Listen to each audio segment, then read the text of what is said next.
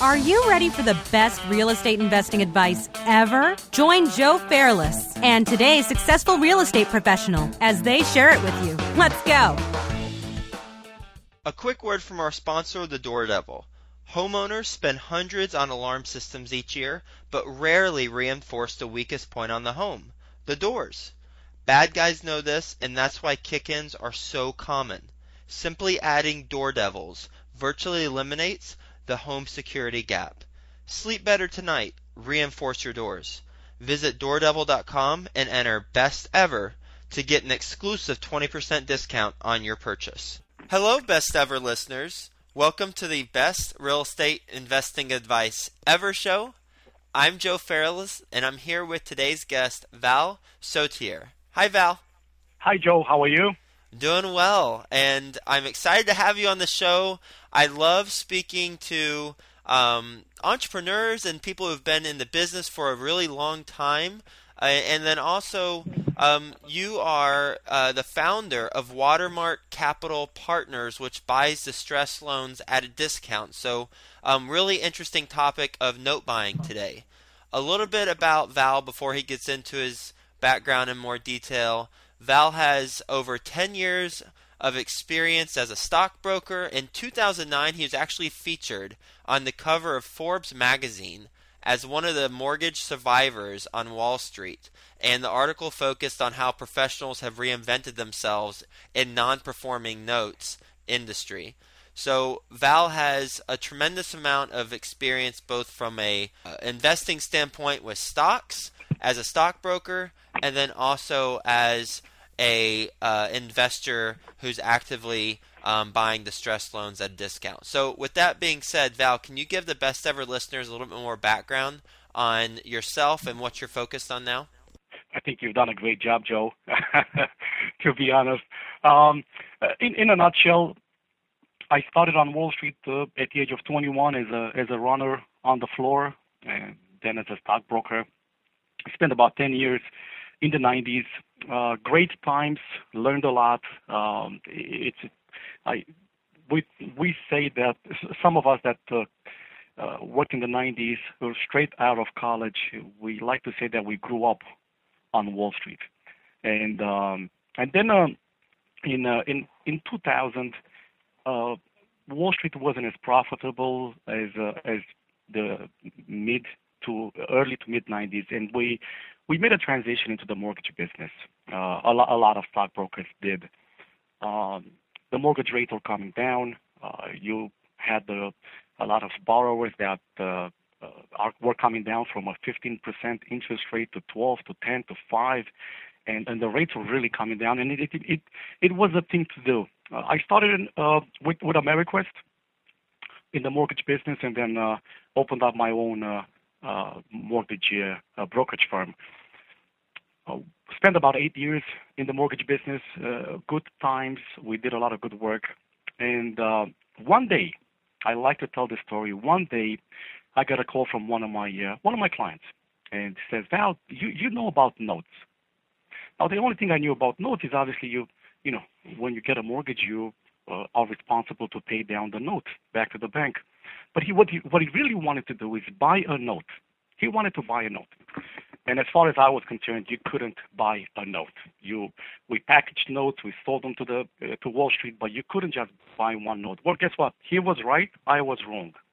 And I called just because he was a good client of mine. I called one of my friends. He was a bank president at a local regional bank in New York, and I said, "Hey, look, I have this client. He's not, he's a serious gentleman. He's a professional, and he keeps insisting on that it's possible to buy a note." And he said, "Yes, Val, we do that all the time." and at that point, as you probably know, the subprime business was on its tail end, right? You couldn't do any more subprime business, and we were all looking for something new. And this opportunity came along. Once I knew that banks were selling 1, 2, 3, it wasn't really 1, 2, 3 notes. It was small packages. As far as I was concerned, you had to do $10 million trades with them. And the transition for that reason was very, very smooth. I was doing business with a lot of banks, and all I have to do is kind of say, hey guys, look, I'm in the note business. I have a lot of buyers that want to buy notes. Let me bring you the buyers, and the next thing you know, we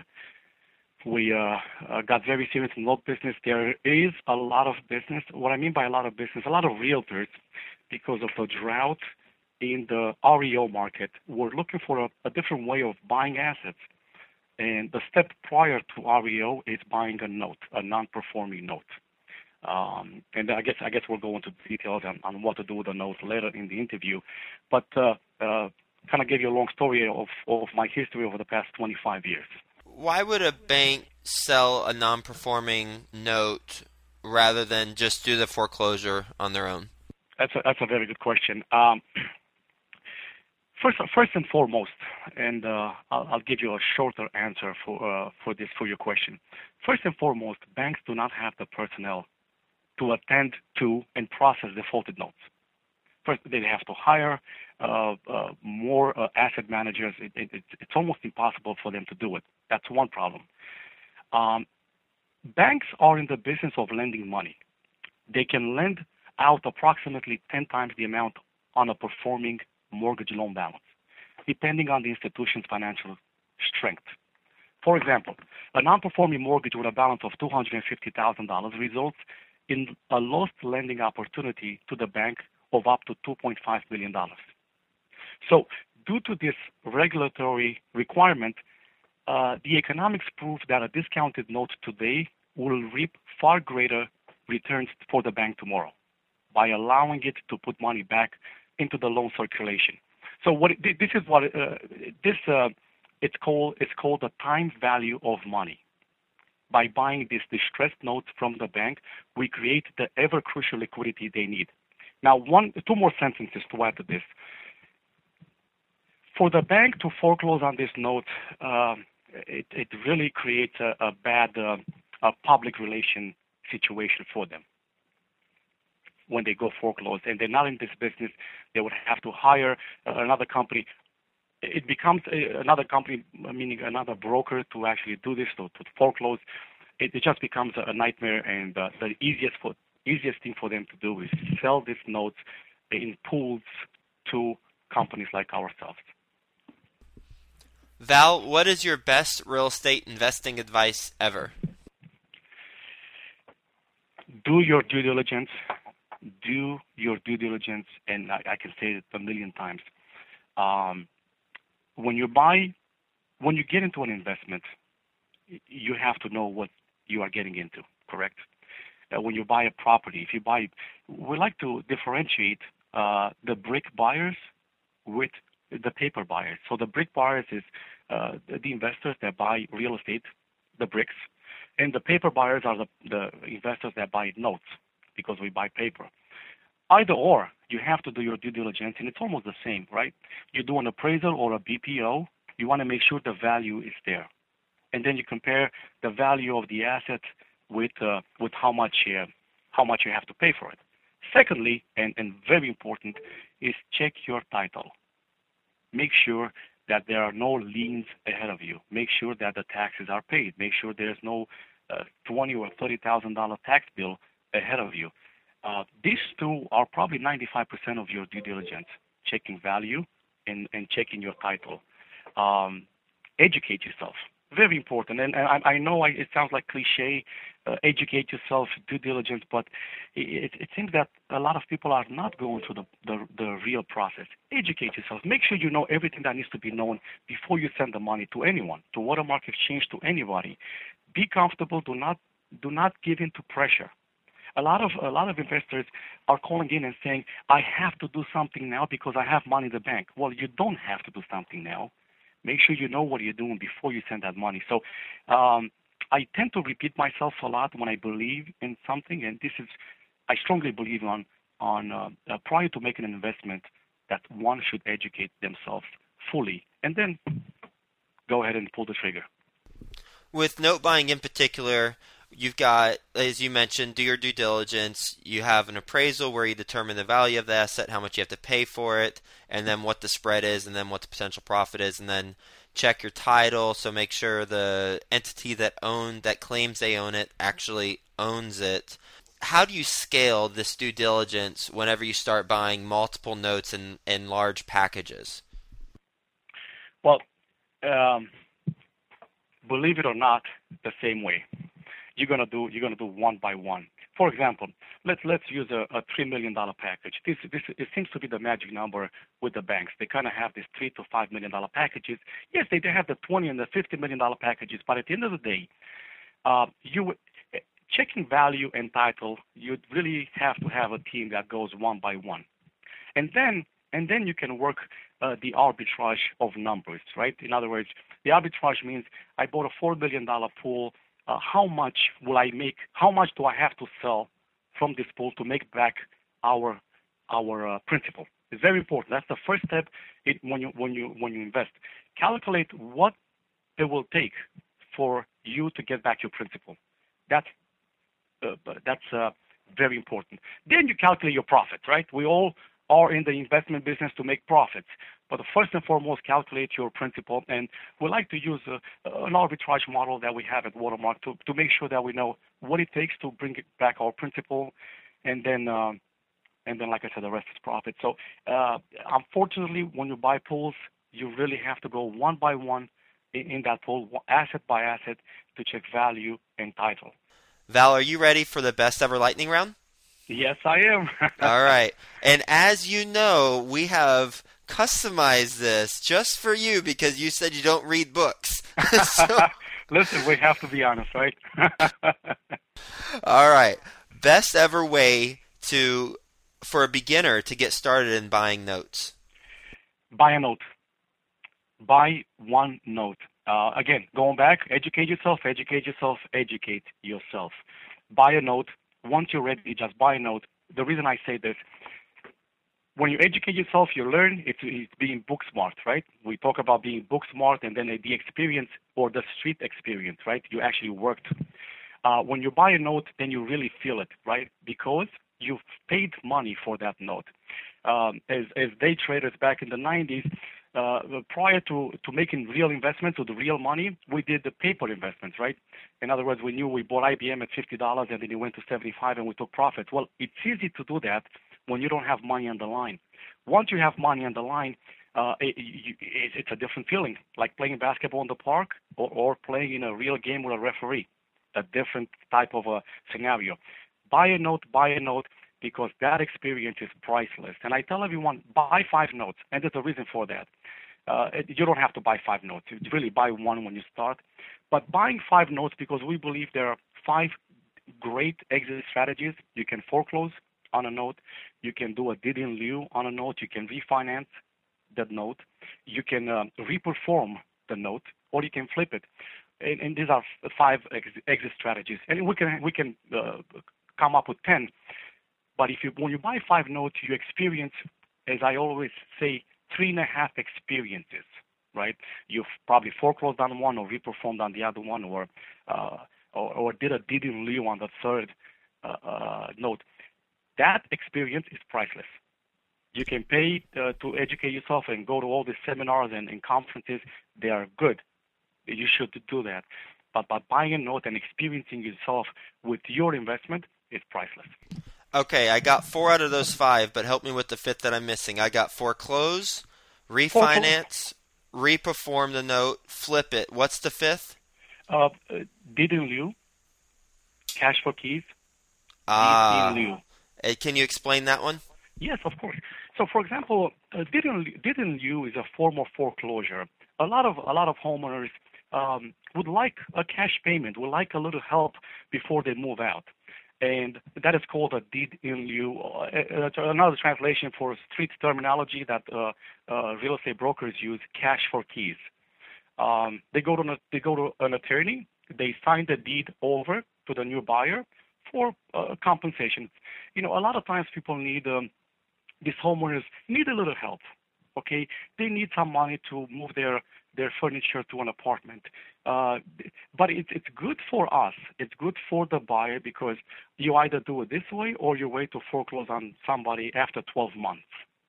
So a deed in lieu, cash for keys, it's a faster way of obtaining the bricks, obtaining the property and the deed. best ever resource for how to learn note buying? I would say take this note buying seminars. Go to one of them, attend one of these note buying seminars. There are a couple of gurus out there that are educators. One of them, for example, is Scott Carson. Very good guy. He's a Texan guy out of Texas, out of Austin, Texas. Very straightforward, educational. I mean, he gives a lot of content. He has, I believe, a 3 or 4 day course where you sit down and it's really buying notes for dummies. I think that's what it's called. It's buying notes 101. What to do with a note? What happens after you purchase a note? What happens after you wire the money to a company like ours? What do you do afterwards? How do you work a note? The legals or the legalities of working the note. It's really good. I sat in one or two of his seminars, and I was really impressed with the level of knowledge that the students leave afterwards. But having said that, there are many other educational gurus out there, but educate yourself, and that's the best way to start. Best ever personal growth experience and what you learned from it. Personal growth experience. You know what? I grew up in Romania. It's an Eastern European country, and when I grew up there, it was a communist country, right? Just like North Korea is today. So I grew up in that system, and we learned that the only way you're gonna get ahead in life is based on what you do as a person. Because we always had the misconceptions. I like to say that we grew up in a ghetto, right?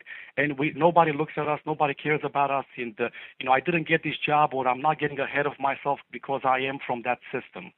Well, it's not true.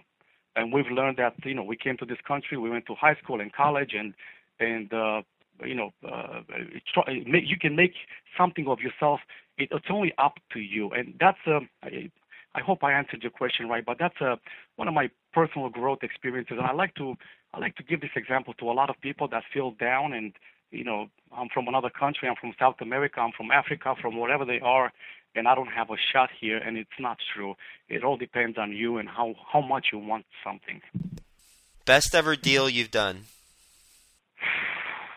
Let me answer this without bragging. We don't want to brag.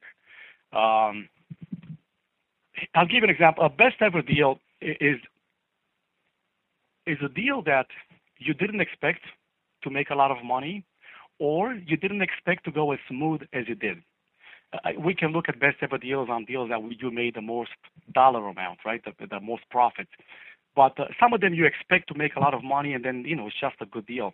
I'll give you an example. There was a pool of occupied assets that we purchased one time, and we liked the pricing. It was decent pricing, but we knew we had a lot of work ahead of us.